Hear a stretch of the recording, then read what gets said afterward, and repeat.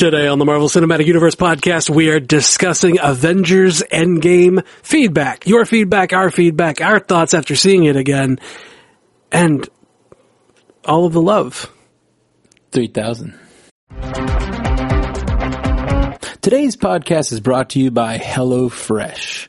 To get $20 off each of your first 4 boxes, go to HelloFresh.com/MCUcast80 and use promo code MCUcast80. Welcome to the Marvel Cinematic Universe podcast. My name's Matthew Carroll. And I'm Jeff Randall. Jeffrey, I saw Endgame again. Gonna make me cry, sir. It was so good. It's such a good film. So good. Let me just throw out, after seeing it the second time, not only, was it great, and I knew it would be, and it was fun, but it's so long, and there's so many little moments that on a second viewing, I noticed things that I really barely noticed the first time. You can only take away so much the first viewing, and I highly recommend if you enjoyed this movie, you will enjoy it the second time. There's all these little moments that I remembered them vaguely watching it the second time, and it's only a couple days apart, but man, seeing some of these little moments like Clint Barton talking to Scarlet Witch by the lake. That was a really nice moment. They're talking about their fallen loved ones, and when it came around, I'd completely forgotten that it happened the first time I watched it, Yeah. There's all this little stuff in there, and it's so much, and you need to see it more than once. If you love this stuff, you really need to see it more than once. A lot of people have shared your view on that. This movie had the biggest opening weekend of all time. Yeah. With $1.2 billion worldwide in the opening weekend. And it's been out a week at this point, at the time of recording, and it is at $1.6 billion worldwide. Wow. 1.6 in a week. And I just can't imagine what it's going to do after another weekend. Right? Oh my God. Yeah. It's crazy. It's so nuts to think about. And then, if you look at box office competition, because that's really the thing that brings down a big movie that's is sitting at number one, right? Is just the next movie coming out, right? But if you look at what's coming up in the box office, there's not shit that's gonna even come close to contending with Avengers Endgame for 3 solid weeks. Yeah, it's gonna have 3 solid weeks of really big returns, and I mean, I went on a Tuesday or Wednesday this week, and it was Tuesday, and it was sold out on Tuesday at 1 p.m. Of all times. Tuesday at 1 p.m. and it was sold out. That's crazy. Yeah, it was crazy, man. We walked up and my friend had bought a ticket, and she ended up on a different row than us, and it's one of those newfangled theaters that has assigned seating. I love it. Yeah, it's pretty cool. But we were like, oh, well, surely it's Tuesday. Surely we'll be able to move. And we got in there and nope, I guess you're sitting a row behind us. Sorry. You guys walk in and you're just seat's taken. Yep, pretty much. Had a real Forrest Gump moment. Yep. The whole theater. Yeah, so let's go ahead and give a good spoiler alert for this, because we're going to get into all kinds of Endgame talk today, and we are going to spoil the heck out of this this movie. So spoiler alert, if you haven't seen Endgame, leave now, because we're going to spoil it. What are you doing with your life? On the second watch, I did notice one other issue. What? I had the eternal headcanon, but since then, the Russos have been doing all these interviews since the movie came out, and they're getting really granular on all these canon issues. This is my jam, man. You know how much I care about all these little inconsistencies, and they have been talking about them, and I love that. I love that the writers are just coming out and be like, no, it's not a problem. Or, the directors. They're kind of also the writers. For one thing, I was noticing that Nebula gives her Pym particles to Thanos. Yep. In the alternate reality. And then she brings him forward. But then I was like, how did she get through? I just was really thinking about the limited resource of the Pym particles on the second viewing. And I was like, wait, how did she bring them through without the Pym particles, you know? And it's actually pretty awesome. They did an interview, and the Russos answered that question. They said that when she delivers it to Thanos is a genius, as well as his Black Order is also full of geniuses and different people, scientists and mystics and all this stuff, and they were able to reproduce the Pym particles. Technically, they had all the time in the world that they wanted to do that, because she just had to do it and then come back to that universe at some point, you know? Yeah, well, she had to go back to that universe. I guess it's just that she had to go back to that universe at all, because it was, you know, it was a portal, I guess. Yeah, because no matter when they hit their buttons, they all appear at the same time. Yep. So they never knew that Nebula was there. They could have stayed there 2 years working on Pym particle technology if they wanted to, you know. That's kind of neat. Thanos had and that's why he had all that time to like prepare his forces for that invasion. Yeah. That, and well, the ship was fucking huge. Right. It's just, did he have all that? Does he constantly have that many forces there ready to do battle, or was that like specifically preparing for the invasion, you know? Yeah. And it's hard to think of it in that way, because, you know, from our perspective, all of this is happening sequentially. You know, all of this is happening in this order at this time, like as it needs to happen right now in a very specific timeline. Right. But it seems that way. Yeah, but then, you know, what Banner says later in the movie is that it'll take him as long as it needs to, or as long as he needs. He'll come back here 5 seconds later. Which, speaking of, another big thing the Russos revealed was he definitely had his dance with Peggy Carter in an alternate reality. I mean, we knew that. Well, we thought that. The problem is he shows up in our reality at the end of the movie. That was my biggest problem with the movie on a first watch, was that he shows up at the end, you know, on the bench instead of on the platform, which means he somehow got back to our universe. Or they're saying that he went back and lived his life in our universe, which in my mind would have created an alternate reality. And they're saying what actually happened is he went back to another universe, lived there, and then somehow found another way back to our universe. Well, I mean, he also had to find a way to get a full functional shield.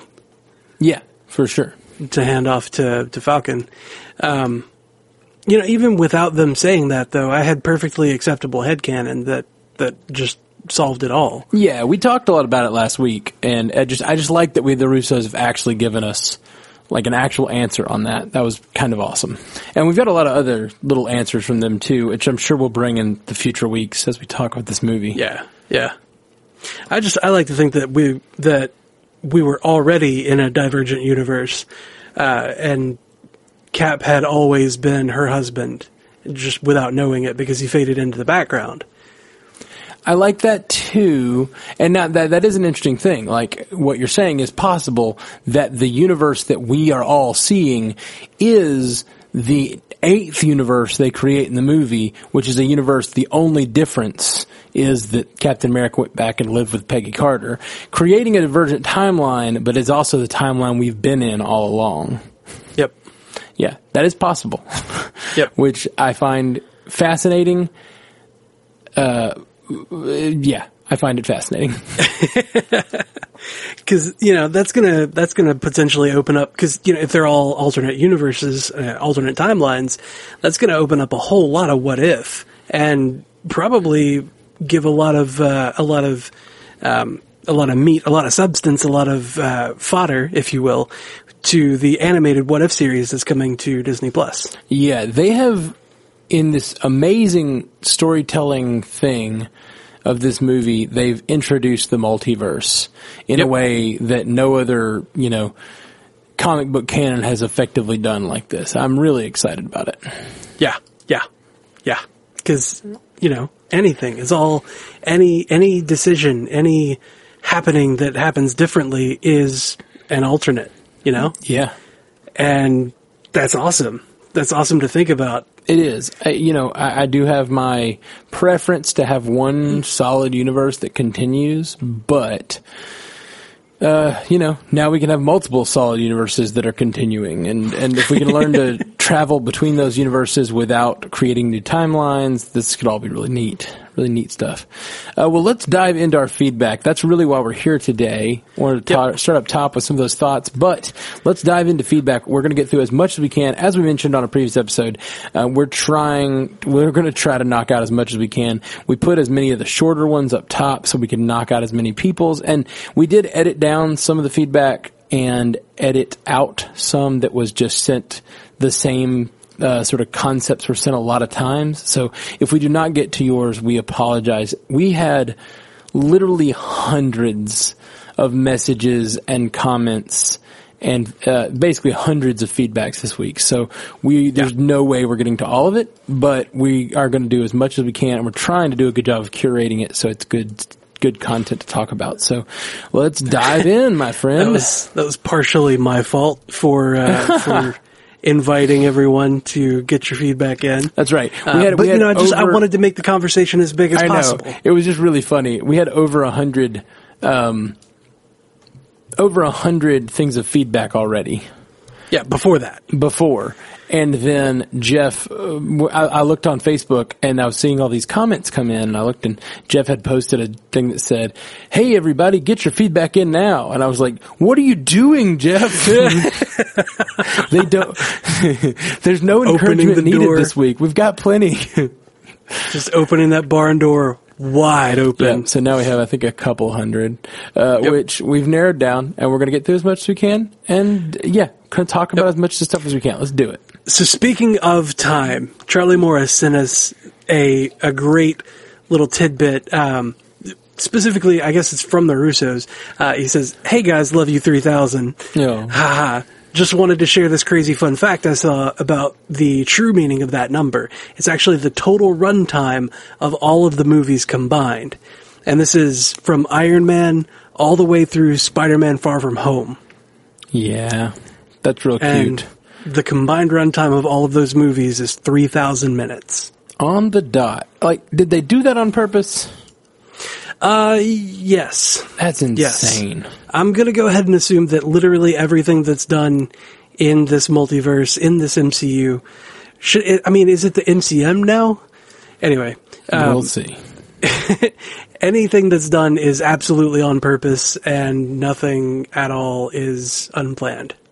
Yeah. You're probably not wrong. Yep. So yeah, Love You 3000 is a reference to the run times of the entire universe thus far. The only thing that's kind of annoying about that is that it does include Spider-Man Far From Home, because I kind of want it to be everything before Endgame. But Love You 2876 doesn't sound as good. Although that does sound like a childlike way to say something, just to bring out some random number. Yeah, maybe. Let's see. Next up, Sherman Smith said to us, "Spoilers, Endgame. I'm not quite the stickler you are for continuity, but I do enjoy it. When Peter sees Ned at the end, do you think that that's a college campus, or did Ned meet him at their old high school because Peter has to finish high school since he was dead for 5 years? Also, do you think that time displaced Gamora just went back to her own time? It seems that everyone who's dead, not due to the snapshot, is going to stay dead, with the exception of Loki, who may have been given a second chance due to the time travel shenanigans." All right. These are 3 good questions. We don't know what they're going to do with the Peter Parker stuff. I think we're supposed to believe that Ned also disappeared. Yeah. But now, whether that makes a lot of sense that every main character is going to stay that age, I hope they do something where they have, like, one of his friends from the first movie is now 5 years older. That would be nice. It'd be nice continuity to keep, but if it's going to be a little random if, like, all of the friends he met in the first movie are just now we're all snapped. It just was a really unlucky group. I mean, Flash Thompson is also there in, the same and MJ. Same age range, and MJ. So it does seem like everyone got snapped. And that, 4 of them, that's fine. As long as they throw in some sort of nod to the fact that a few people moved on to college already. Yeah. Hopefully. Yeah. Yep. As for Gamora, I don't know. I think Gamora is somewhere in our time. In the universe. We're led to believe that she just kind of disappeared into this timeline because Star-Lord's looking for her, and it didn't look like that she went toward the time machine or the portal or anything. Well, she the portal at that point was destroyed. Here's where this question lies for me. What did Tony do when he snapped? Yeah. Because if he just said kill everything that is Thanos related, then or kill. Well, no. This is the thing. Did he say kill at all? Is my question. Because what they were trying to do up to that moment was send them all back to their reality. Yeah, because they were all trying to get to the van to send them all back to their reality. That was the plan. And now when Iron Man snapped, did he just send them all back to their reality where they came from?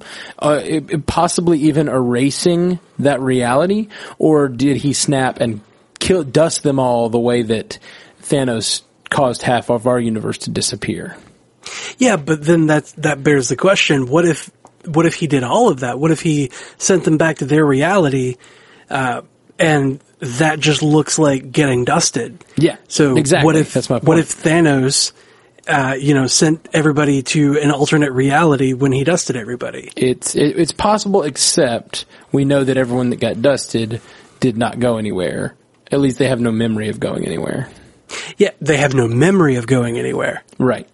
So it's possible he just teleported them back from, man, that moment, the on your left moment.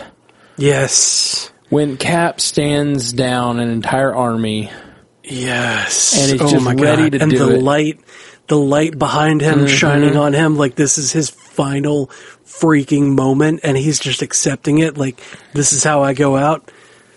Yeah. Oh my God. It's one of the best moments of cinematic history. I freaking love it.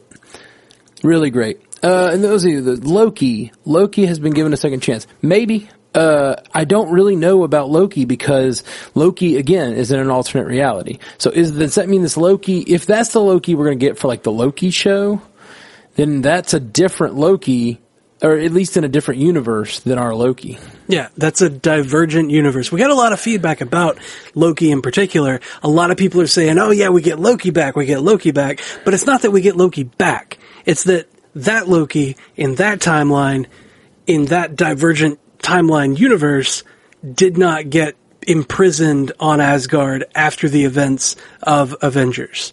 So he's still around, but in that universe. The Tesseract doesn't let you jump, as far as we understand it. The Space Stone that's in the Tesseract doesn't allow you to jump between universes. Right. Now, he is the, master of the mystic arts as well. He might have some ability to get across to universes. It's possible. It's possible that Loki will appear in a future, in our future sometime. But yeah, as of now, it seems like that Loki that escaped is the beginning of a divergent timeline, which I actually think my theory there is that that's going to be a dark timeline. Here's what I want to see. I want to see 5 to 10 years from now. We continue to explore the multiverse. We explore that timeline in a Loki series where he escapes with the Tesseract, probably returns it to Thanos. In which case, Thanos has one of the crystals already, as early as 2012, and like maybe. Thanos goes on his mission early, way before the Avengers are ready for him, and it's an even darker timeline than we got in this movie. And we get Dark Avengers. I'm sure there's something called Dark Avengers, but there is an alternate reality Mirror Avengers coming through to attack the Avengers who caused this problem. What about that? What about, like, we get Tony Stark back, but he really is a villain? Trying to bring down the universe that took everything from them, It's hard to say on that one, mostly because I don't see RDJ coming back in that long. I don't see it right now, But I could totally see it in 10 years if they come up with a really good plot that literally respects the character and they get it right, you know? Yeah. I could see it. I could see RDJ being bored of not doing this, like missing the character, and if they give him a good reason to come back. But yes, maybe he's dead in that universe. Maybe he dies of heart problems, because, you know, Ant-Man messed with his heart too much. Tugged on his heartstrings. Yeah. And then maybe they have just a whole different, like, dark version of these characters. I don't know. That was just a thought. I mean, that's really just a stupid fan idea. In comics, Dark Avengers was a team that was led by Norman Osborn when he was wearing the Iron Patriot armor. Yeah, that's right. And that's just something I named it. I'm just talking about an alternate reality mirror Avengers or whatever. It would be kind of fun. It would be kind of fun. Yeah, and that's kind of what it probably would be, because we're, like, after the events of Captain Marvel, I think it's unlikely that we're going to get a Secret Invasion type of story. It's unlikely, yeah. Yeah, so that is not going to quite as easily lead to Dark Avengers. However, Divergent Timeline could very easily lead to Dark Avengers. Yeah, totally. And Dark Reign. Anyway, so next up we got Dre Thompson hitting us up. Been a while since I've posted. Still been listening, though. Endgame. And a whole bunch of, like, face emojis. This is random thoughts. Spoilers. I felt like I lost a friend when Tony died. And going out with the closing line from Iron Man 1, it had me in tears. Somebody told me to rewatch Winter Soldier. Glad I did. Beyond the obvious callbacks, the subtle things like Cap running a support group, which Sam did when we met him, and Steve being the husband Peggy Carter said she wouldn't have met if not for him, really great work. Of course, there were callbacks to everything, but I think the Russos were giving a special nod to their first MCU flick. So much more to be said, but I haven't gathered myself enough to put my thoughts into coherent words. I feel like Thanos was more powerful in Endgame than he was in Infinity War. In Infinity War, he had the stones and fought smaller teams on Titan and Earth, and almost lost both times. Here, they throw literally everything at him, and without any stones, he beats them all, except Wanda and Danvers. Yeah, I kind of noticed that too. Maybe he's just a younger Thanos. Maybe those 9 years were hard on him. I guess it was only like 6 years or something. No, it was 9 years, because it was a 5-year time jump from 2018-19. Oh, I know, but when they fought him was only half that time or whatever. Well, I see what you mean. Yeah. 9 years was including the 5 years. Yep. So only 4 years difference. That 4 years was real hard on him. You know, getting the stones like that, just, I think mostly it was with him, in those fights in Infinity War, it's that he was reliant on the stones more than his own power. And he had his armor on, in this final fight in Endgame. So he had his armor and he was reliant on his own power, so he went with what he knew, which was just to beat the shit out of everything around him. Yeah, he's just a good fighter in general, and he really does. He does a good job of controlling the battle. All his forces and his army keep everyone. Basically, he fights one guy at a time, which I think he is mostly more powerful than everyone there, except for Danvers probably and Wanda. And I forget even how he got out of the Wanda situation. He rained fire. That's right. Oh yeah. He used his force as well. He's a genius, like we said. Mm-hmm. He's a really, really smart guy. He's a tactician. Brilliant strategist. Yeah. Yep. Oh man, this movie's so damn good. Sorry. Jeffrey James posted on Facebook, Endgame spoilers. Well, obviously an incredible triumph and thoroughly satisfying capstone. Could you explain why Gamora is still alive? Did her sacrifice get wiped out? Because I got the impression that the Hulk snap merely brought everyone who was dead back to life in the same time continuity, but with everything retrofitted. But that people who had actually died prior to Snapshire were still dead. Similarly, it's not clear to me why Loki is still alive under the same logic. I'm not complaining, I'm just trying to understand. Well, just so we are clear, those are both those cases are alternate timeline versions of those characters. They're not back. Our versions are still dead, including Gamora. As we saw, Gamora has no recollection of the last, 9 years. Yep. She doesn't remember making a family with the Guardians, and that's going to be, I think, a lot of the thrust of the next Guardians movie is going to be the search for Gamora. And yeah. Kind of like the search for Spock. Absolutely. Except, Star Trek 3, Guardians 3. Yep. It's perfectly aligned. Mm-hmm. Almost balanced, if you will. Now I'm realizing that they all were that way. Yeah. Ronan was V'ger. And oh my God. Ego was Khan. If you got those jokes, you should listen to the Star Trek Universe podcast. Available at all your podcast providers. Oh, man. Anyway, man. just wanted to go ahead and answer that, but Jeffrey James continues. Okay. Regarding Cap, did he live out his life in a different timeline? Or was his life somehow reintegrated into our current timeline?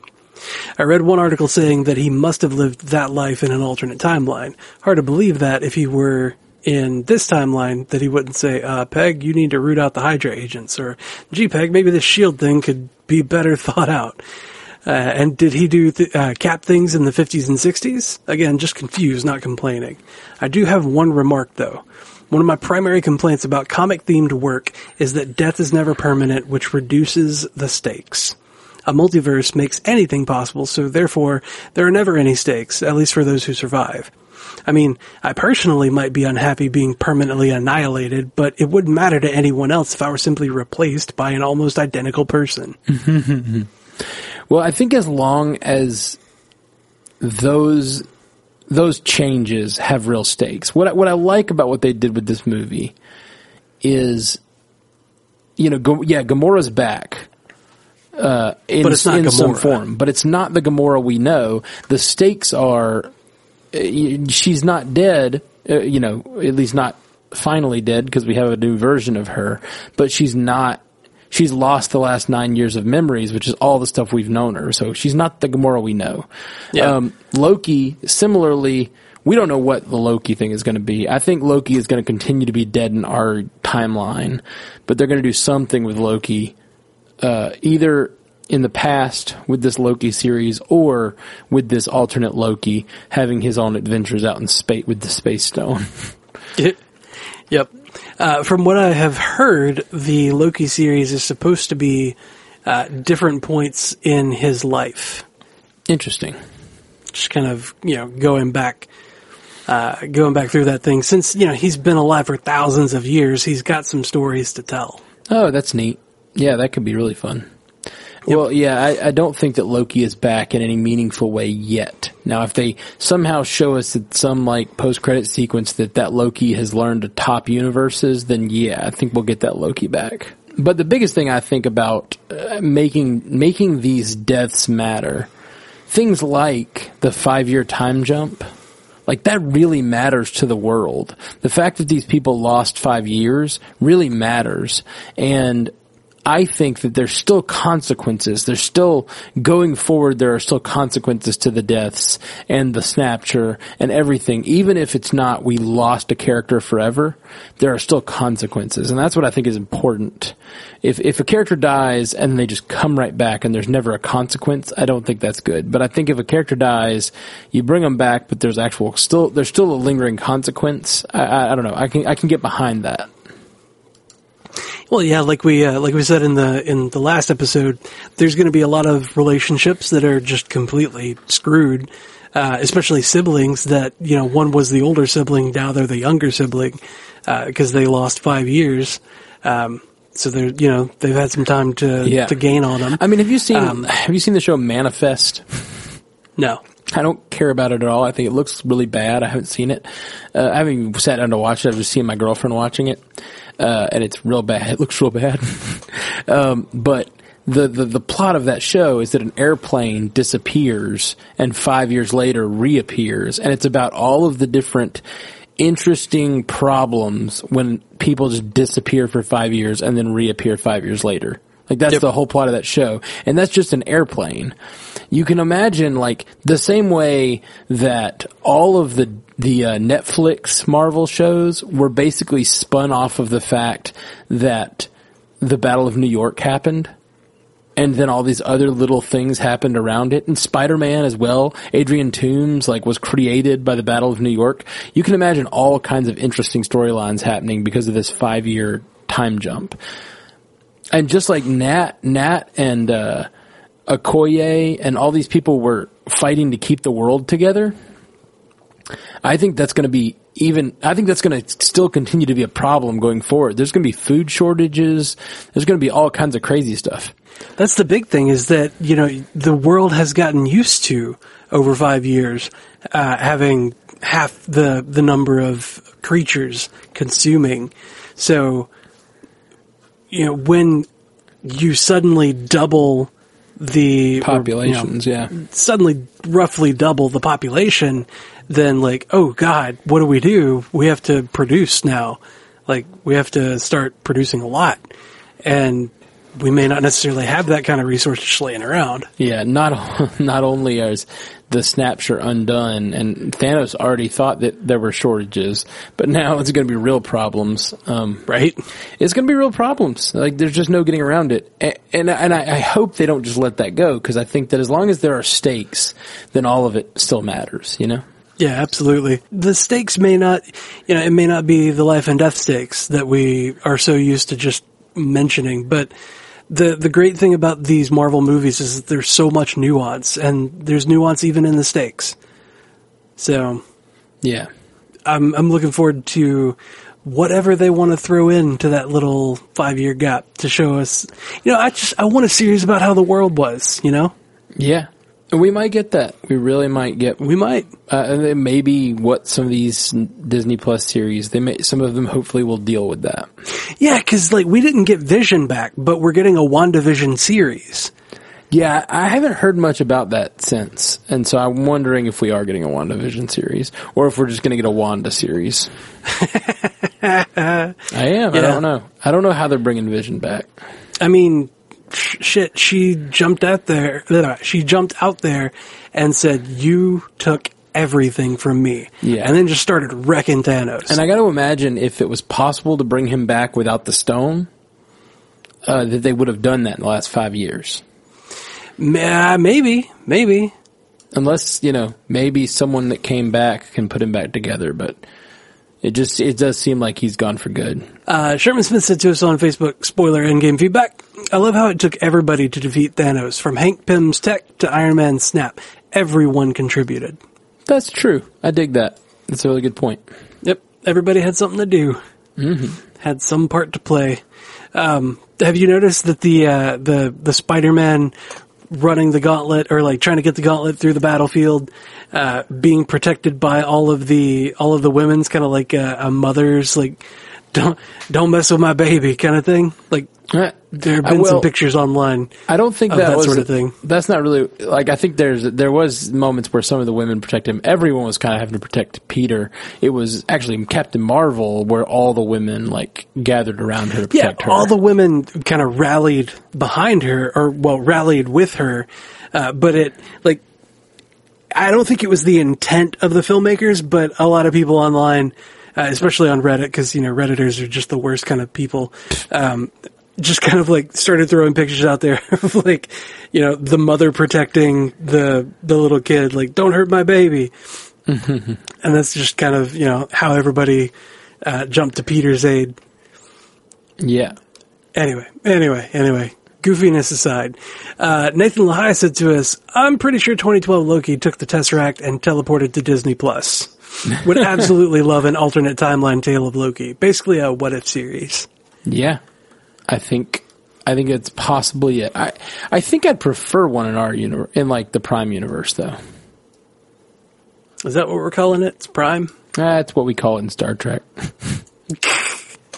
Get your Star Trek shit out of here, man. That's twice now. I can't.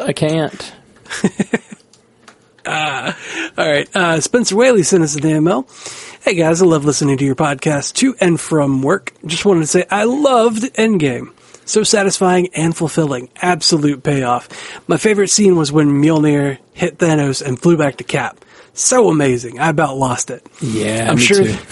Yeah, I know. Especially like when Thor sees it and he's like, I knew it! Yeah. That makes me think that all the way back in Age of Ultron, Cap wiggled Mjolnir and was just like, no, I got that. I know I can pick that up, and just left it. He didn't want to like emasculate Thor. Right. He was just like, I'll let Thor have it. Yeah. Let Thor have his little hammer. And that's the feeling that you got in Endgame when the hammers were, coming back to them, and then Cap got the big one, the Stormbreaker, and Thor got Mjolnir, and they were like, wait, no, I get the big one, you get the little one. Yeah, that was funny. Oh, man. Spencer continues, I'm sure there will be a lot of theory talk, but I wanted to point out something small I noticed at the end of the movie. Spoilers! At Tony's funeral, weeping, the camera pans from group to group. There was a young teenage boy standing by himself near the end. On my first viewing, I couldn't quite make out who it was. It looked kind of like a young X-Men version of Quicksilver. But on my second viewing, I noticed it is totally the kid from Iron Man 3. That was 6 years ago, real time, so that kid would be a teenager by now. Could that have been a fun nod? Does that kid become a character? Who knows? I love Marvel's continuity. Until next time. I'm really interested to see what they'll do with that kid, and bringing him back doesn't feel like a one-off thing. Like, it feels like they'll continue to use him, possibly, and it feels like just like he left a bunch of stuff to him at the end of Iron Man 3. He gave him a bunch of gear to start working in his garage. That kid's probably been working with Tony Stark, learning and getting better, and he's probably going to go on to be one of our science bros in the future, I would bet. Yeah, man. We got a future Iron Lad on our hands. Yeah. I'm excited about that. And I'm also just excited to see what Tony Stark does with his fortune and what kind of weird stuff he wills to people. Yeah. Yeah.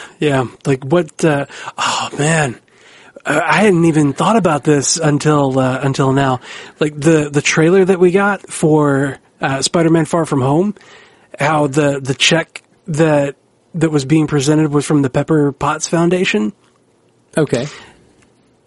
He gave her his company, and I'm betting that she started that because of what Tony was doing with Spider-Man, like, just trying to make the scholarship program or the internship or whatever to actually like make that a real thing. I thought it was a real thing. It was not a real thing. I mean, not for Peter, but I thought it was the reason it was he was able to use that as a cover is because he was a real thing. He also in in Civil War, he funds every project at MIT or whatever. Yeah. All of your projects are funded. He's already out doing a bunch of cool science work and working with young folks. So I can only imagine that he also continued to work with the young kid from Iron Man 3. Yeah, he has to. Let's see. Next up, Roland Smoker sent us an email. Hey guys, I enjoyed the movie, but I can't get this one thought out of my head. Why wasn't their first action of time travel to go to a time where they can get more Pym particles and have more opportunity to time travel?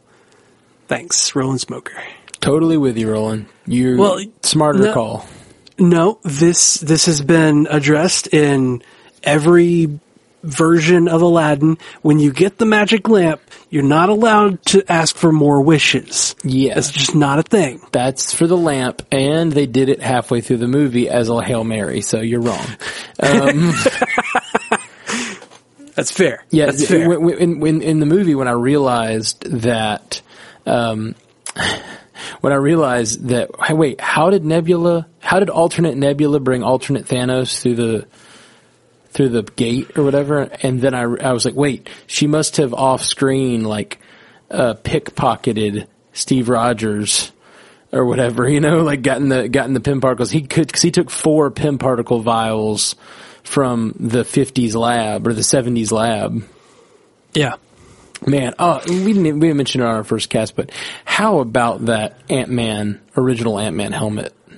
Oh, dude, that original Ant-Man helmet was so freaking great. That was awesome. One of the best calls. Really, oh my really God. Great. Loved that. I was so pleased by it. And, that's one of those things where, like, you're really pleased by it in the moment, but then everything else is happening right after that, so you just kind of drop that one off of your memory. Yeah. No, entirely. There's so many, we got a lot of emails and things that were just like, hey guys, you didn't mention this. And I'm like, I know, there's just a lot of things we didn't mention. It's 3 hours long. We'd only seen it once. It's 3 hours long. We've only seen it once. And if we did mention every single thing that we noticed and talked about it, we would be here for like 10 solid hours. Yeah, it's true. We're already going to be doing that over the course of several months. Yep. Garrett Hancock sent us an email. Hey guys, I've been listening to your podcast for a while now and decided I'd finally give some feedback on a movie. For me, Endgame was a solid 30 out of 10. That's a lot out of... a lot. I like it. Yeah, that's a good... your scale is weird, but I agree with you. Every second of the movie is amazing and felt necessary, something most movies lack. The only other movie I can think of that comes close is Infinity War. Tony's story really tugged on my heartstrings, despite me not being a huge Tony fan. Team Cap! It was great to see him with Morgan, like he said in Infinity War, and I felt the ending we got was well-deserved to Tony as a character and also to RDJ. Cap's story definitely got me good, though. I love Cap and Bucky as my favorite character in the MCU, as well as the comics. He totally knew Steve's plan, and I don't think Steve told him about it either. The scene killed me. I wish we could have seen Bucky Cap, but I'm very excited to see Sam as Cap. I do have a question that involves a little speculation. Knowing we get a Falcon Winter Soldier show and knowing now the end of Endgame, do you think the show will involve Sam being Cap? If that's the case, then why would they call it Falcon and Winter Soldier instead of Cap and Winter Soldier? Could it possibly be set before he becomes Cap? Love the podcast, guys. Keep up the great work. I think that everything we've been told about the Disney Plus shows up till now might be lies. It's all entirely bullshit. I think WandaVision's probably bullshit. I think that it's probably going to be a Wanda series with no Vision. Or it might be, set in those 2 years or whatever. But I don't think we're getting Vision back. I think his death, at least not right away. I don't know. Maybe.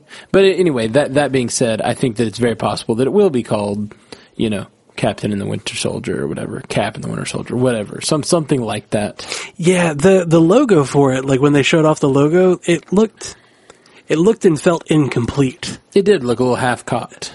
Yeah, like this just got slapped together. Yeah, which to me means it was probably just a placeholder and they're just trying not to spoil us. Yeah. They're just throwing us off of the scent entirely. There's actually not a Disney Plus service. Who knew? Yeah. But thanks for writing, Garrett. I that's my take on it anyway. I just think that pretty much everything we know of the Disney Plus shows could change. Yep. Especially with it, it's still 7 months away before we even get the service at all. And, in that time, anything could happen with these shows. Yep, absolutely. All right. Next up, Steve Abramowitz said, guys, Endgame was a masterpiece. At Tony's funeral, no Coulson or Hill with Fury. Think that bodes ill for his end in Agents of S.H.I.E.L.D.? He is dying slowly, but what about Hill? Last seen snapping with Fury. I sure hope Thor finds Lady Sif in Guardians 3. The guy needs a happy ending. You guys are great. Thanks, true believers. Best, Steve. Thanks, Steve. As for no Coulson, yeah, it's very possible he doesn't make it through Agents of S.H.I.E.L.D. No spoilers, but, there are reasons he might not be there. But also, Hill, you just never know. With these S.H.I.E.L.D. types, you just never know. You don't know if they're they could be dead, they could be on a mission, they could be anything, They could be a Skrull. Who also, does Hill, I don't think, has the strongest relationship with Tony. I guess they do have some relationship. Yeah, they've got a loose relationship. She was HR, during Age of Ultron. Yeah, that's right. That's about it. So I don't know that they're as close as a lot of the characters are. But, neither is Black Panther. I think that it's very likely that Hill just didn't make the cut for the scene. Yeah, there's just so many people. Colby Smulders just didn't make the cut or whatever. I don't know. That's unfortunate. Yeah. I like Kobe Smulders. I do too. As far as hoping Thor finds Sif, yes, I agree entirely. Where the hell has Sif been? Yeah. I mean, yeah, the Asgardian... I assume she's been to New Asgard, but maybe not. We just don't know. We haven't seen her since before Asgard was destroyed. Like, that's crazy. Yeah, she was not in Thor Ragnarok at all. Yeah, we haven't had much time to deal with her, though, in reality. That's fair. That's fair. There hasn't been... there really hasn't been much time for Thor to deal with anything. No. Thor's had his hands full. Other than that 5 years, which was crazy, man. Like, okay, so we had all of these theories about what could happen. You know, they could go to Thanos early, and they could fight him, they're probably going to lose, and then whatever. We never thought, what if they win? But then they don't actually win.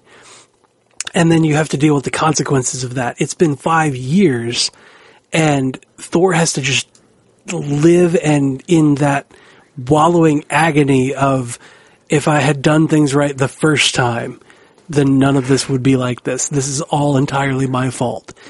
Yeah, it's not just the Snapshot either. It's everything. I mean, he lost his planet. He lost Asgard. He lost his people. He lost a ton of his people before the Snapshot, and then who knows how many in the Snapshot. Like, it's been a rough time for the Asgardians. He lost his hammer. He lost his parents. Mm-hmm. He lost his brother. He lost Heimdall. Mm-hmm. Like, all of these people got killed right in front of him. Like, damn, man. Yeah, he's had the really hard road of it. For real. Like, guy needs a win, for sure. Yeah. Hopefully Lady Sif can be that. Yep. Matt Klein sent us an email. Hey guys, after having seen Endgame, one thing I've kept wondering was who all will be on the next Avengers roster. Who do you guys think will be on the roster? Love the podcast. Keep up the great work. Cheers, Matt Klein. I have a better question for you, Jeff. Not to insult Matt's question. Do you think we'll get another Avengers movie? Ooh, that's tough. That's tough to say. I think that there will be team-up movies. For sure. I don't know that they would pull together an Avengers movie or even an Avengers team just yet. I think that there are, like, we saw how many characters there were. There are so many freaking characters in this movie, in this universe. So many people that can do so many great things. That's way bigger than just one team. That's a freaking army. I mean, that's a 50-state initiative, you know? Like, there's enough people to make several teams and have several different team-up movies. We could see a splitting off and having, you know, just several teams that kind of alternate throughout the years, similar to the way that Guardians and Avengers did, except it's like, you know, you've got West Coast Avengers, you've got Great Lakes Avengers, you've got, you know, somebody could be Defenders and then Revengers and then, you know, Secret Avengers and Secret Warriors and, you know, all of those kinds of things. Yeah. I think we will get team-up movies for sure, but I think this might be, for a while, the last Avengers movie. Yeah. And I think that when they reform the Avengers and call it the Avengers, it's going to be a really freaking big deal. Yeah, I think so too. I think that we might get, you know, lots of cool little team-up movies and crossover movies and whatever, and like one character visiting another character's movie. And then in a few years, we'll probably get another, you know, something like Civil War, where it's still a Captain America movie, but it has everyone in it, practically. Yeah. But, you know, it'll probably be another 10 years before we get an epic like this. Man. Because they can't keep moving up. They've got to take it back down. They got to tear it back down so they can build it back up. Yeah. I mean, where do you go from here, you know? Like, the stakes were so damn big. And the spectacle and the show was so damn big. Like, what else would constitute this multitude of people other than something like Galactus or, you know, the Annihilation Wave or Kang the Conqueror? Not to mention, all the Fox properties are also going to be joining us, probably sooner than later. All the X-Men involved, like, you can have AVX with the Phoenix Force, you know, being an issue. Like, there's so much that can be done. And then the Fantastic Four and all of their people, like, God. There's a lot. There's a bunch, and it's kind of staggering how much, like, how many things that are already in this universe. Yep. You know? And still so much more to come.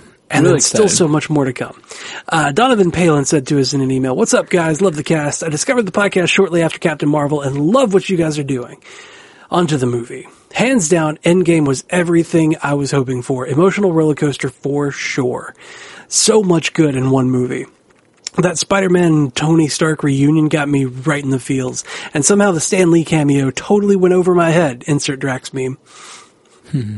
Similar theater story to Matt. We were right at the part where Thanos blew up the Avengers base, and then all of a sudden the sound went out in the whole theater. Everyone was like, what the F? About 5 minutes deep, someone came in and said that they were going to rewind it for us. They rewound about 20 minutes back, and my lady got a bathroom break out of it. Hashtag winning. P.S. That scene where all the women in the MCU stood together and rallied was dope AF. Made my lady tear up a bit. Keep up the great work, Donovan." Thanks, Donovan. That sucks that you had that experience in the theater. I think yours sounds way worse than mine. Mine happened in the first 20 minutes. Yours was like right in the heart of the climax. That's a bummer. Yep. That's a real bummer. I was about to say you were just getting to the good part. The whole movie is the good part, but like you're already riding that high, and to just have that interrupted and shut down and be like, you know, what are we going to do? Like, that's so bad. Yeah, that is pretty bad. Pretty bad. So, Jeff, one of our favorite sponsors is back with us this week. Oh, yeah? HelloFresh. Oh, Hello Fresh. Hello.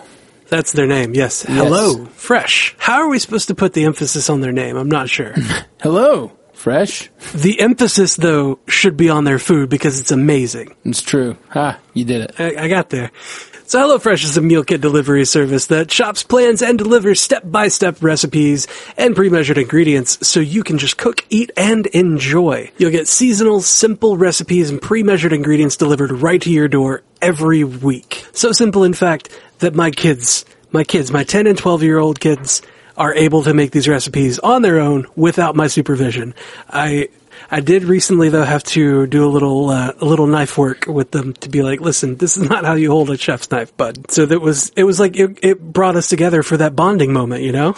Yeah, there's probably some of that chopping that the kids might, need a little guidance on.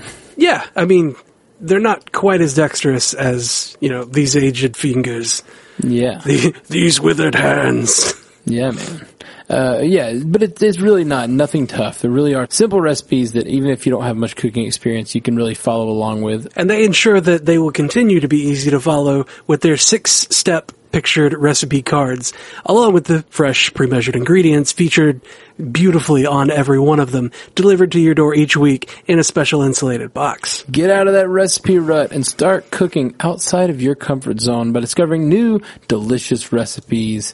HelloFresh does all the meal planning, shopping, and prepping so you can focus on healthier you and a happier family. I can confirm happier family, and I'm sure you can confirm a healthier you. Yeah. I've seen the pictures. Yeah, man. I'm down a whole bunch of weight, and HelloFresh has definitely been a part of that. They all their meals come with nutrition facts right there on the meal, and that's been really helpful for me because a lot of times when I cook at home, I really have a hard time tracking what's exactly in a recipe. But they have the nutritional facts right there on the recipe card. So it's really cool. One of my favorite things that we've had is the Juicy Lucy burger. Absolutely. Really awesome. Really awesome. You had like cheese inside the meat patty that you folded over so that when you cooked it, the cheese just like melted inside the burger patty. It was pretty great. Yeah. That way when you bite down on it, you get all of that delicious cheesy goodness just spilling out all over like you want it to. It's pretty great. It's pretty great, guys. Man. So if you want to support our cast by supporting our sponsors and getting some great food in the process, go to HelloFresh.com/MCUcast80 and use the promo code MCUcast80 to get $20 off each of your first 4 boxes. That's $80 off your first 4 boxes. HelloFresh.com/MCUcast80, promo code MCUcast80. All right, we got a voicemail up next. All right, this is the first time I've ever had to call in before, but I'm confused about a couple things. Number one, how do you return a soul stone? And number two, what happens when you take Thor's hammer out of time? You know, they all returned the Infinity Gems back where they came from, but Thor's hammer was taken out of time. That creates an alternate universe and an alternate timeline in which maybe Asgard doesn't get destroyed. Maybe Loki is now running Asgard, and he was able to thwart off an attack and the return of Hela and a bunch of other stuff. So these are two things going in my head. One, how do you return a soul stone? Maybe returning the stone, you get back Black Widow. And then the other one is, what happens when you take this hammer and you don't return the hammer? Thanks, guys. So, we don't know how you return a soul stone. The thing that I know we've probably got I think we've got other people that mentioned this in the feedback, but the interesting thing to me is I assume you take it back to Boromir. But no, you take it back to Vormir. Sorry. Boromir was in Lord of the Rings. Oh, sorry. You take it back to Vormir, but it'll be interesting to see Cap interact with the Red Skull. Like that's what I want to see. That's a really awkward reunion there. Yeah, for sure. Like, oh, hey, haven't seen you since my first movie. I would love to see that scene. I really wish they would release like a outtakes of him, because all of him returning all of the stones would be super interesting. I would love to see that entire movie. Yep. I just want a Cap Returns the Stones movie. Yep. Series. Just to see. Just a limited series on Disney Plus. It's fine. You know, I'll take that. Totally. It doesn't need a huge budget, you know. But yeah, you don't know, no idea how you return them, but you, I guess, take it back to Red Skull, which sounds super fun. And as for the hammer, he did take the hammer back. So just like they took all the stones back, he had the hammer on the platform at the end with him. So that's the thing there, is they did account for the hammer not just like disappearing from that timeline. Yep. And you know, in that series that we're talking about of having Cap return all the stones and everything, like there is that one thing that's kind of really weird, is that, you know, the Hydra agents learned about, Cap said Hail Hydra in order to get the Mind Stone, the scepter, from them. But like returning the scepter, you know, the moment after it's been taken doesn't fix that. It doesn't fix him saying Hail Hydra. No, it doesn't. It doesn't fix him saying Bucky's alive to himself. Yep. They really messed. Like, that's the thing. I think they made some enemies in that timeline. I really do. Yeah, that whole timeline. I was just thinking about that. Like, that's the timeline where Loki escapes. That's the timeline where Cap says Hail Hydra. That's, you know, and he says that Bucky's alive. Where he fights himself. Like, a lot of things happen in that timeline that were just vastly different from what was, you know, what was actually happening. And regardless of whether or not he puts the stones back, those decisions have been made. Those actions have been that, you know, those die have been cast, you know? Yep. Like, you don't get to undo that. Probably. I mean, I'm assuming you don't. So they've created a spin-off timeline that I think is going to be a weird, dark timeline. And I don't know. I really don't know if they have the will to do it, but I could totally see them revisiting that timeline in 10 years, and we see how it's changed and how it's maybe it's the What If series. Maybe it's just one of the things they'll do with that series is we'll go back and see what happened in that timeline. Yeah. That would be really cool. Yeah, totally agree. Joseph Williamson sent us an email. So I listened to your podcast about your thoughts on Endgame. And I think you may have referenced something that I said to you on Facebook about no spoilers, but you get what you want. Or something to that effect. Oh, yeah. If that was me, I was just meaning that as a Marvel fan, you get good story, great action, and rewatchability. I wasn't even thinking about you guys and everyone else's theories on time travel. I thought that would be too obvious, and I said no spoilers. Yeah, I hear you, Joseph. I was just giving you a hard time. It was just where my mind went when you said no spoilers, but and you said you get exactly what you want, and all we've been talking about is how much we wanted a time travel movie. So that's just where my mind went, and it was. So I was like, dang it. But you're right. You did not actually spoil anything. Yeah, and he said he wasn't even thinking about you. No, yeah, I know. I know. But you coming up and posting on my page, what you mean you're not thinking about me? Sorry. No, that could go real sideways. Yeah, no problem, Joseph. It's really not a problem. It was just right before I saw the movie, so I was like, no, did I just get spoiled? No. You pseudo spoiled yourself? Yeah, kind of like you drew a conclusion from something that wasn't a spoiler, and then you weren't mad about it because the movie was freaking amazing. Yeah, it was great. We called a lot of things in the movie, and it didn't make it less fun. Yeah, we did. Anyway, Joe continues. Now that you've seen it, I have a question. I'm sure a lot of other people are bringing up the 5-year gap for the classmates that Peter hangs with, but in the Far From Home trailer, they're all the same age still. So either it happens before the snap, or the class has some seriously shitty luck with 50% odds. Oh man, they should not go to the casino. My question is about the reverse snap. If you reappear where you were taken away at like Titan or Wakanda, how many people do you think reappeared in moving vehicles that were no longer there? Planes falling from skies, cars off roads, boats no longer in the water. Some of that stuff crashed, which was evident when Fury and Agent Hill were dusted.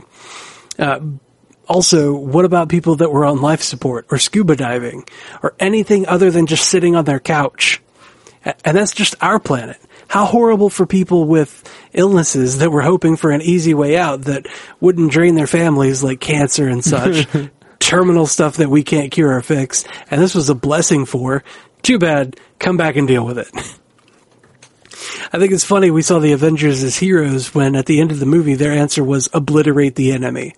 I know it's childish and no longer looked upon favorably by others, but I grew up liking it when my heroes made the hard choice, and it wasn't kill all the bad guys.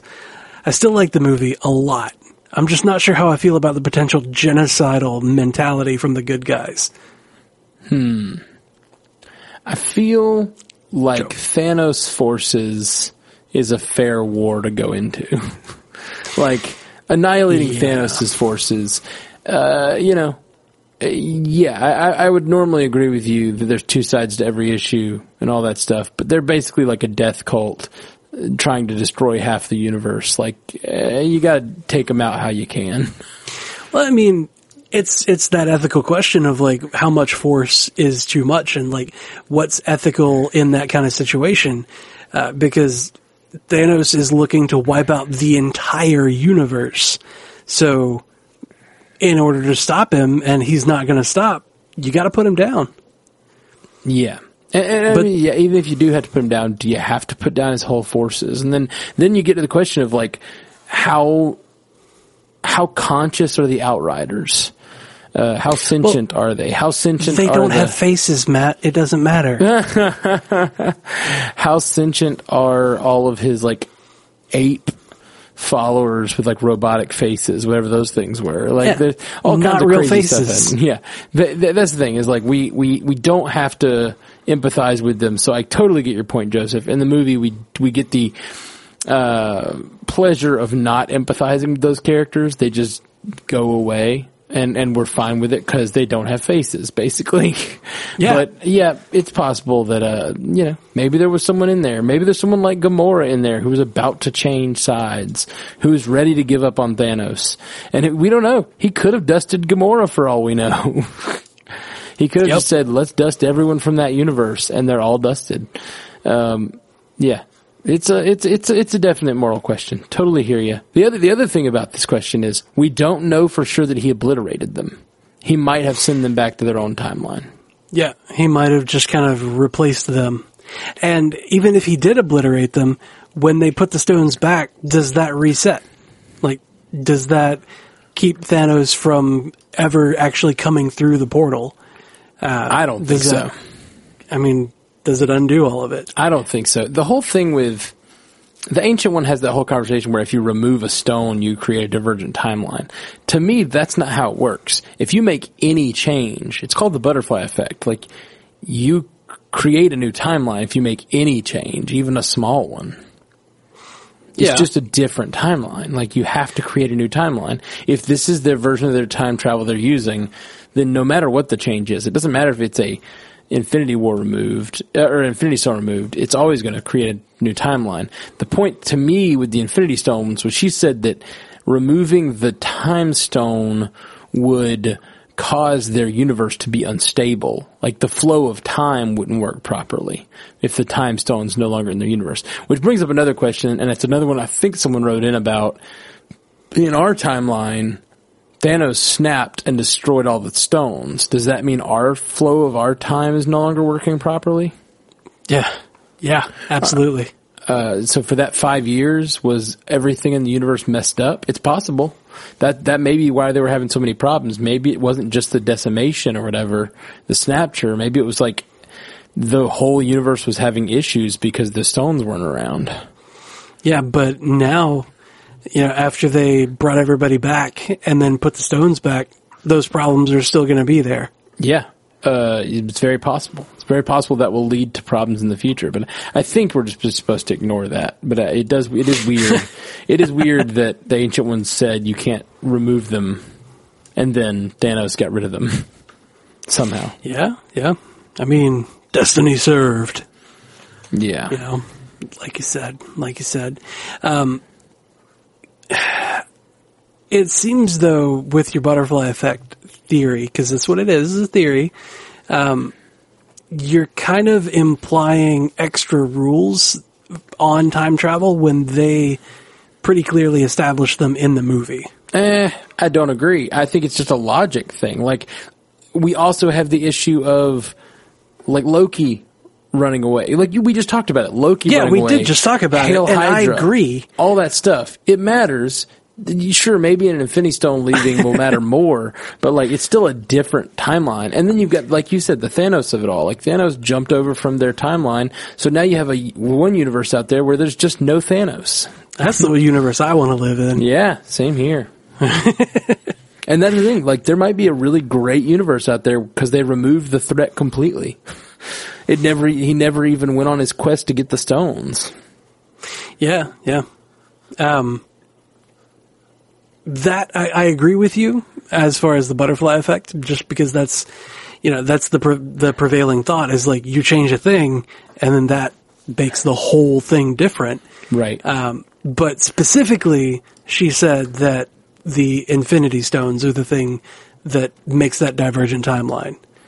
Right. Well, she did. Logically, though, she didn't say it's the only thing. To me, it's like even Clint Barton going back and to the farmhouse and just yelling his daughter's name and taking the glove.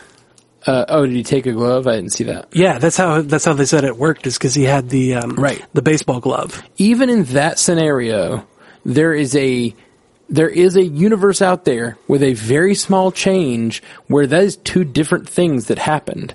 There's a universe where that glove just disappeared, and now, whatever, 6 weeks later, Clint Barton had to go to the store and buy gloves, there's something is different in that timeline. And then what does that mean? Like, yes, the butterfly effect, but even if you don't talk about the butterfly effect and how one small change causes ripples, you still have a different thing that happened in that timeline as opposed to this one. And so for me, that is divergent. Even if it's minorly divergent, it's divergent. Yep. And that would bring about a massive number of potential alternate realities and alternate universes. Right. So, nothing makes sense anymore. None of it's canon, but it's all canon. Yeah, it's going to be weird. It's interesting to me how they're going to go forward with time travel now being a thing. And that's the thing. They have more PIM particles, and they have these GPSs. There's all kinds of time travel possibilities going forward. Yep. The problem is there's no point to it because you can't change the future. So no matter what they're going to do with time travel in the future, it's not going to change what they've done. So yeah, I don't know. It's weird. Maybe they're like, this one thing in the past would have been really great to have right now. Let me just go grab that. I remember where I last saw it. You remember Pepsi Clear? I'm bringing that shit back. I'm going to get me some Pepsi Clear. I didn't have that in years. Stupid. Stupid. You know what? The Surge doesn't taste like when it first came out. Let me go get some of that real quick. Yeah, need some Surge. Some good 1999 Surge. But I mean, this is very much the plot of, spoiler alert, I guess. This is the plot to, spoiler alert for, what's that new Spider-Man movie? Far From Home. No, the cartoon one. Oh, Into the Spider-Verse. Yeah, so spoiler alert, slight spoiler alert for Into the Spider-Verse. But this is the plot of that movie. Kingpin realizes he can go into other timelines where his wife and child did not die, and he can get them back. And that's the whole plot. So like that could easily happen in now that this timeline thing works. Someone else could lose a family member or a loved one and want to go back and get them, And then our heroes, and you can absolutely see our heroes having to stop a rogue hero who's gone like time civil war, Yeah. Where a rogue hero tries to go back and change something or, get something from the past that they lost. Totally could see that happening. Yep. Now that all this has been established. Let's see. Next up, Macho Pijo JPEG. That's a neat name. Macho Pijo JPEG sent us an email. Hey guys, I've been a long time listener, but only now mustered up the courage to write in. Anyway, what a movie! The stakes were high, and the 3 hours felt like a roller coaster ride. But what I'm interested in is what are your guys' opinions on the whole thing where they skipped the meeting of Carol and the remaining Avengers as shown in the mid-credits scene in Captain Marvel. Also the whole Steve returning the stones at the end, which had to mean he also got to visit Asgard and the Red Skull at some point, is kind of weird. Sorry for the long text, but I've been very excited for your Endgame Feedback episode. Until next time. It's a really good question, actually. Are we supposed to believe that Carol Danvers did the things that are pictured at the end of Captain Marvel? Or was that just a teaser that didn't... If so, if not, this is the first time we've gotten a teaser that didn't actually happen. I'm trying to think of all the teasers that have been put out there. Like all the teaser, with the exception of maybe Thanos picking up the glove and saying, I'll do it myself. Fine, I'll do it myself. Like that one's another one that's kind of weird. But yeah, it just seems like they had this whole scene with the pager, and as far as we can tell, that just didn't happen. Well, there's also the Agent Carter one-shot that doesn't make sense timeline-wise after two seasons of show. It never happened. It doesn't mean it couldn't have made sense. It could still have happened later, technically. But you're right. They never did resolve it. Yeah. So, yeah, I don't know. The only thing I can think, do we think that Captain Marvel came to them, met them, and they were like, yeah, we'll deal with this once you bring Tony back. Yeah, go find Tony. They went to Cinder to go get Tony. In the end credit sequence, did he do the hammer thing or the Stormbreaker thing where he reaches over his shoulder, or was that only in the movie? I'm trying to remember. No, it wasn't even in that room. Okay. That the credit sequence was in. They were looking at the pager and had it hooked up to some sort of machine feeding power to it. Mm-hmm. I guess we just have to assume she came to Earth, met them, and they said we need to get Tony back. We know he was on Titan, and she flew, a flight path to Titan and found his ship.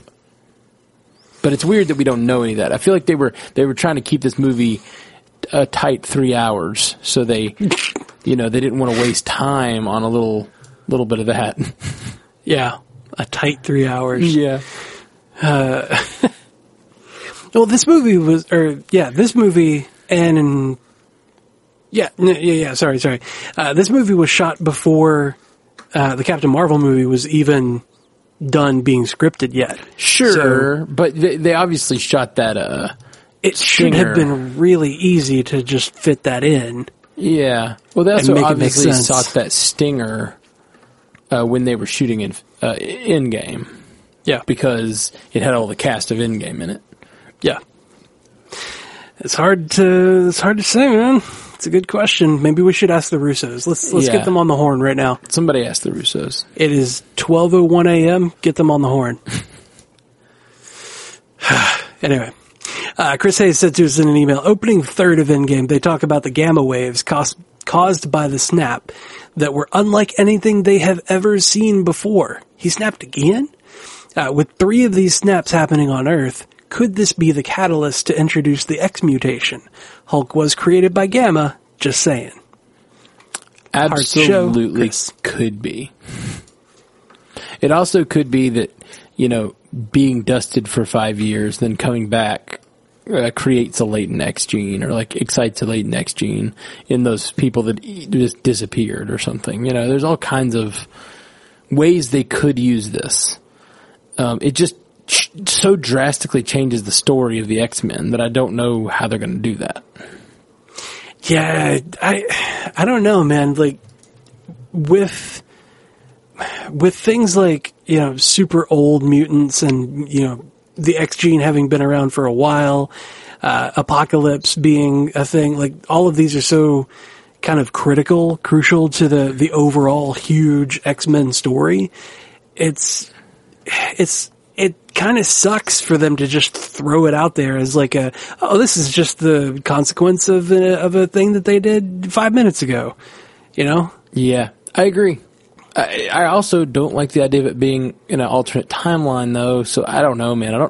I don't know what I want, and I'm kind of okay with that. I trust them. They've done so good up till now that I trust. However they're going to bring the X-Men in, it's going to be tasteful and it's going to work. I trust you to do it right. Please just make it work right. Make it work, Feige. Make it work. I believe in you, Feige. I had this conversation with a coworker today, and he was asking, do you think that this would be the time to just for Kevin Feige to just step down? Do you think it would be okay? Because he would be stepping down on a really high note. He could pass the reins to somebody else. And, it would be okay for him. And I'm like, no, I don't give a shit about his life, man. John, I don't give a shit about Kevin Feige's life. It's my life. This is the shit that I need him to keep doing forever. Here's the thing, Kevin. You could do that. You could ball the whole thing up and throw it in the lake. But could you rest? But could you rest? Oh, God. You did it. Kevin Feige is Iron Man. Yeah. Oh, yeah, he is. Oh, shit. That's a good one. All right, next up, Amanda sent us an email, said, hey, found your podcast right before Endgame. Helped me get excited and really enjoy listening to you guys. I loved Endgame. I've seen it 4 times already and thought I'd point out a few things that I spotted. In the scene with the PB&J, Black Widow has a pair of her ballet slippers on a chair next to her. In the scene where Tony is telling Pepper he figured out time travel, he says to her he can put a pin in it. He can put a pin in it now. And she replies, but will you be able to rest? Which I thought was a nice full circle moment to the end when he is dying. And she says, you can rest now. Mm-hmm. Also a question, do you guys think the Loki taking the Tesseract timeline is a setup for the Loki TV show, or do we assume that Cap eliminated that timeline and prevented Loki from stealing the Tesseract when he went back to replace the stones? Great podcast. Can't wait to hear all your thoughts on Endgame in the coming weeks. Amanda. Interesting question. I hadn't thought about this. The idea that Loki could go back, that Cap could go back before his previous actions, if that makes sense. But that starts to get real confusing. I don't know. Yeah, specifically Banner said we have to put them back immediately after we took them out. Right. Or that's what he said they will do. So I'm assuming he just showed up right after they left with that stone, handed it back to whoever they needed to hand it back to. Which all sounds super interesting. I want that movie. I want to see all those scenes. I know I never will, but I want to. Oh, man, think about this. He got the Tesseract from the 70s, right? Mm-hmm. Tony, as far as he knows it, is not alive anymore. So did he just kind of pop back into the base and go and put the thing back where he found it? Or did he have to go in there and talk to Howard? These are all questions we'd love to know. Howard would recognize him. Oh, yeah, for sure. Oh, man. Oh, it's good shit. Okay, sorry. That's maybe maybe he sticks. That's actually good. That's actually fun headcanon. What if he knows how bad they screwed up that timeline, like messing up the Hydra reveal, losing Loki, all that stuff. So he goes. That's the timeline he ends up living out his days in, just because he's got to fix all the stuff they messed up. He's just trying to fix it. Oh man. Oh, and then we get. We get Cap with his Secret Avengers because that is the one where the Dark Avengers came up. Yeah, totally. Oh, I like it. Let's see. But yeah, I loved great catch on that rest thing. I think that was definitely intentional. Loved all the stuff about him resting. And I think it was both a call to the character and a call to the actor, and even maybe the Russos and the whole group. Like they've worked so hard on these things, and they finally are coming to an ending. It's just beautiful. The whole "You Can Rest Now" is just amazing. Oh God, she says we're gonna be okay. Yeah, you can rest now. And he's just been fighting to protect the people he loves. And she has to tell him we're going to be okay. Matt, I'm going to cry again. Do it, man. Do what you got to do. No, I'm not going to cry on air. I made this promise. I don't remember making this promise, but I'm not going to cry on air. Never made that promise. I never made that promise. I've probably cried on here a couple times. All right, let's see. Next up, Steve Abramowitz said, "Guys, you totally left out the Stanley Make Love Not War cameo. I forgive you." Lol. Thank you, Steve. We definitely did. Sorry. Thank you for the forgiveness. Yeah, it was good to see Stan that one last time. That's what they say. They say it's the last one. I've heard some people say they don't believe it. They'll continue to show them. I mean, we've been lied to before. Yeah, it's true. About freaking everything. We have no trust anymore, and we love it that way. You love it. I'm getting aggravated because I like being able to look forward to a thing and getting excited about, this is the way that this thing is going to be, and it looks really good. And then they're just like, whoop, pulled the rug out from under you. Now you get this. And I'm not mad at what I get. I'm mad that you lied to me. You can't trust me? Come on. I thought we were friends. You don't like being surprised as much as I do. I love being surprised. Okay. That's the difference. Yeah, probably. See, when I get surprised, it's anxious, it's anxiety, it's unknown, and I don't like it. Mm-hmm. I don't like unknown. Yeah. I like being able to calculate. I do better with more data. That's why I'm an engineer. Anyway, Superhero Ethics sent us an email that said, so good. This was the movie we needed. So cathartic, so good. On your left, that line alone was such a wonderful, wonderful throwback. Also, Hail Hydra. That felt like an apology for that awful line of books, or at least a recognition and an attempt to make it better. Yeah. Totally cool. Totally right, Superhero Ethics. The On Your Left line is the one that sticks with me, honestly. is the one that I keep thinking of. That moment when he thinks he's all alone. He tightens his shield. He's like, "Well, I'm all alone. I only have half my shield, but I'm gonna fight. I'm gonna continue fighting." And then, on your left. Oh, so good. It's just so good, Jeff. Mm-hmm. In my theater, like when that happened and the first portal opened and you get T'Challa and his sister and Okoye walking out of it, my theater lost it. Yeah, mine too. Immediate just eruption, huge amounts of cheering. I my second watch, I went to see it, it's like a Tuesday afternoon or whatever, and I went to see it with my friends, but sitting next to me was like a 70-year-old woman and her friends. And, I was being a little stereotypical, or I was being a little, I was stereotyping them. I was kind of like, are they going to get this? Because they're older than my mom, and my mom goes to see these movies, and she's like, I didn't know what was going on, but it was fun. And then, as I sat next to these very nice elderly ladies, they were just getting every deep reference, and I kind of fell in love with them a little bit. Just like, did you make a bunch of really good new friends? Yeah, afterwards we talked a good bit. But yeah, these 70-year-old women just knew every little deep reference. That every one of those little lines that was a reference to something else, they were like going, "Oh!"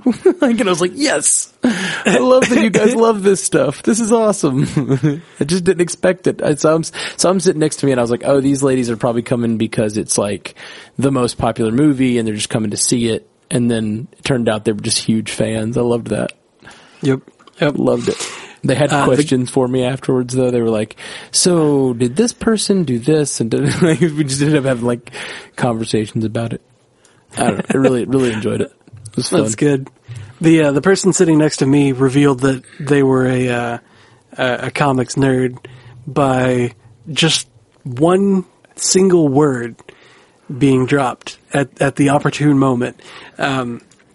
When Cap and company had gone back in time to 2012, and the cleanup crew came in, and it was Rumlow and Sitwell and everybody. Mm-hmm. He sees Rumlow and goes, "Oh, Crossbones," and I was like, "Oh yeah." Yeah. Crossbones, you say? That name has literally never been mentioned in the MCU. Truth. Way to just out yourself there, sir. Yeah, man. Not like, it's a bad thing to be a nerd or be a fan of comics or anything, but I was like, we have to be friends now. Yeah. Sorry, sir. We're friends now. You didn't. You just brought this on yourself. You didn't mean to open this can of worms, but you did. You did. You opened this can of worms, now you gotta sleep in it. Oh, gosh. That's a weird phrase no one's ever said. No, it's have you not heard of that? It's a combination of idioms where, I get the combination. You screw it up. There's a particular word for that, for people doing that, where they combine, phrases that don't make sense together. Mixing metaphors. A malaphor. A malaphor. Okay. Yep. That's a new one on me. You're welcome. All right, we got a voicemail up next. Hey guys, Jordan here. Haven't called in a while, but I still listen to the show all the time. I'm actually going to see Endgame for the third time right now, and holy shit, is this movie amazing. I agree with you guys, best movie of all time. When Cap picked up that hammer, I lost my shit in the movie theater. But I do have something I'm extremely confused about. Now, I get that Cap went back in time to replace all the stones so that they wouldn't create divergent timelines. But how the hell did he replace the Soul Stone? Because I can't think of it. And wouldn't replacing the Soul Stone, wouldn't that make him see Red Skull? I mean, that's got to be a story in itself. Love to hear your opinion on this. Can't wait to hear your guys' first feedback, second feedback, and third feedback episode. Maybe you'll do more. I don't know, but this movie was amazing. I'm about to walk in the theater now, so I hope you guys enjoy. I'll listen. Well, thank you, Jordan. Yes, and we will probably end up with 3 or 4 feedbacks for this movie, because I think we did 2 or 3 for Captain Marvel, and this is way bigger. We did 3 for Infinity War at the very least. Yeah. Yep. But yeah, we've talked about all these things a lot. We don't know how you return a Soul Stone. I'm guessing you just hand it to Red Skull or something. It just goes to Red Skull and says, "Do something with this, please. I can't." That is interesting, because I doubt he would give it to Red Skull. That's for sure. He wouldn't just hand it to Red Skull. Yeah, an Infinity Stone, because that's the thing. Red Skull's thing was he wanted it, but it was a cruel joke, because he came there to get the Soul Stone, but he could never get it because he had nothing that he loved. Well, right? He, as far as I understand it, in Infinity War, he was rejected by the Tesseract, and the Tesseract sent him there to be the keeper. Right. And it's, yeah. I got the sense that in that one he talks about how it's a cruel fate because he has to stand over the Soul Stone but never be able to retrieve it. Because there's nothing that he loves. Like, I thought that was the whole point. I don't think that it's that there's nothing that he loves. It's that he can't sacrifice something that he loves here because he didn't bring anything that he loves with him. Maybe. I thought it was that. Okay, sure, that is also true. But I thought it was a commentary on the fact that he was loveless. Like, he's a hateful being. Yeah. I mean, that is also true. But like, damn, I wish I had my Game Boy right now so I could chuck it off the cliff and get the Soul Stone, right? Right. I wonder how, I do wonder how you return a Soul Stone. It's a good question. It's a good question. Yeah, because you never see them actually pick up the Soul Stone. It's always the sacrifice happens, and then they wake up in a pool, and they look in their hand, and it's like, oh, shit, how did that get in my hand? The other thing is, they have to return it to the same time. The whole thing that the Ancient One said is that the stones somehow help the universe properly function. And if you take the stone out, you mess up whatever it controls. It's kind of like you take the moon away, you lose the tides. You take the time stone, you somehow screw up the function of time. So I'm assuming he didn't have to actually return it to Vormir even. He might have just taken it back to that universe and given it to someone that he trusted. He just goes to Vormir and like drops it in the sand, like, yep, good enough. I mean, he could have just gone somewhere and hidden it away, just like, it was hidden on Morag or whatever. Morag was where the Power Stone was. No, I know, but that's where that one was. So he could have gone somewhere like that and hidden it somewhere in the universe to later be discovered by a future generation or whatever. Or to not be. Could have been. But I think the point the Ancient One was making is that it just had to be in that timeline. And she was also making the point that specifically the Time Stone was their greatest weapon to defend their universe. So I didn't take that to mean that. What I took from her saying that was that, as far as she understands it, because of Dormammu wanting to, take our dimension for the Dark Dimension, I think that because of him and the events that happened in Doctor Strange, that's the only weapon that can be used against him, and that's why it's their greatest weapon. Like, that's why she can't give it up. Maybe, but I don't know that she knows. I mean, maybe she does. I guess with the Time Stone, they can see. I think the Time Stone is just very, very functional. Obviously, Doctor Strange uses it in a very sort of intense way in Infinity War by looking at the 14 million possibilities. Yeah. I still I feel like you've got to address this fact that the stones are gone. And I think at least within the next Doctor Strange movie, they're going to have to address it. I mean, that's been one of his main weapons. Now he's got an empty Eye of Agamotto. Like, what do you do with that now? Is it just jewelry? Yeah, I don't know. Well, guys, we're hitting up on about 2 hours now. and we are going to need to shut down for the night, which is sad because I want to get through more of your feedback. But alas, we will be back with you next, probably about a week from now, with more, probably more feedback and more Cloak and Dagger and more. I think next week is our first Agents of S.H.I.E.L.D. back. Yeah, 1 week from now, Agents of S.H.I.E.L.D. returns. Is it on Thursday? It's on Friday. On Friday. Oh, that's right. Today is Friday. Now. We have talked until Friday. We're at now. We really, really appreciate all you guys. We know we've got a lot of new people listening and a lot of new people writing in.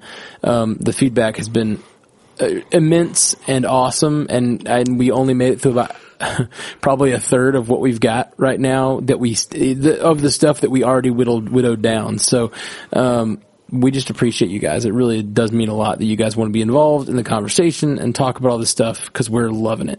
We'll be back real soon with more in-game talk and everything else Marvel Cinematic Universe. We are the Marvel Cinematic Universe podcast. Hit us up at mcucast.com, at mcucast on Twitter, facebook.com/mcucast, mcucast@gmail.com, or call us at 573-CAST-MCU to leave a voicemail. And we'll be back next week. Peace. I love you 3,000, true believers. Aww.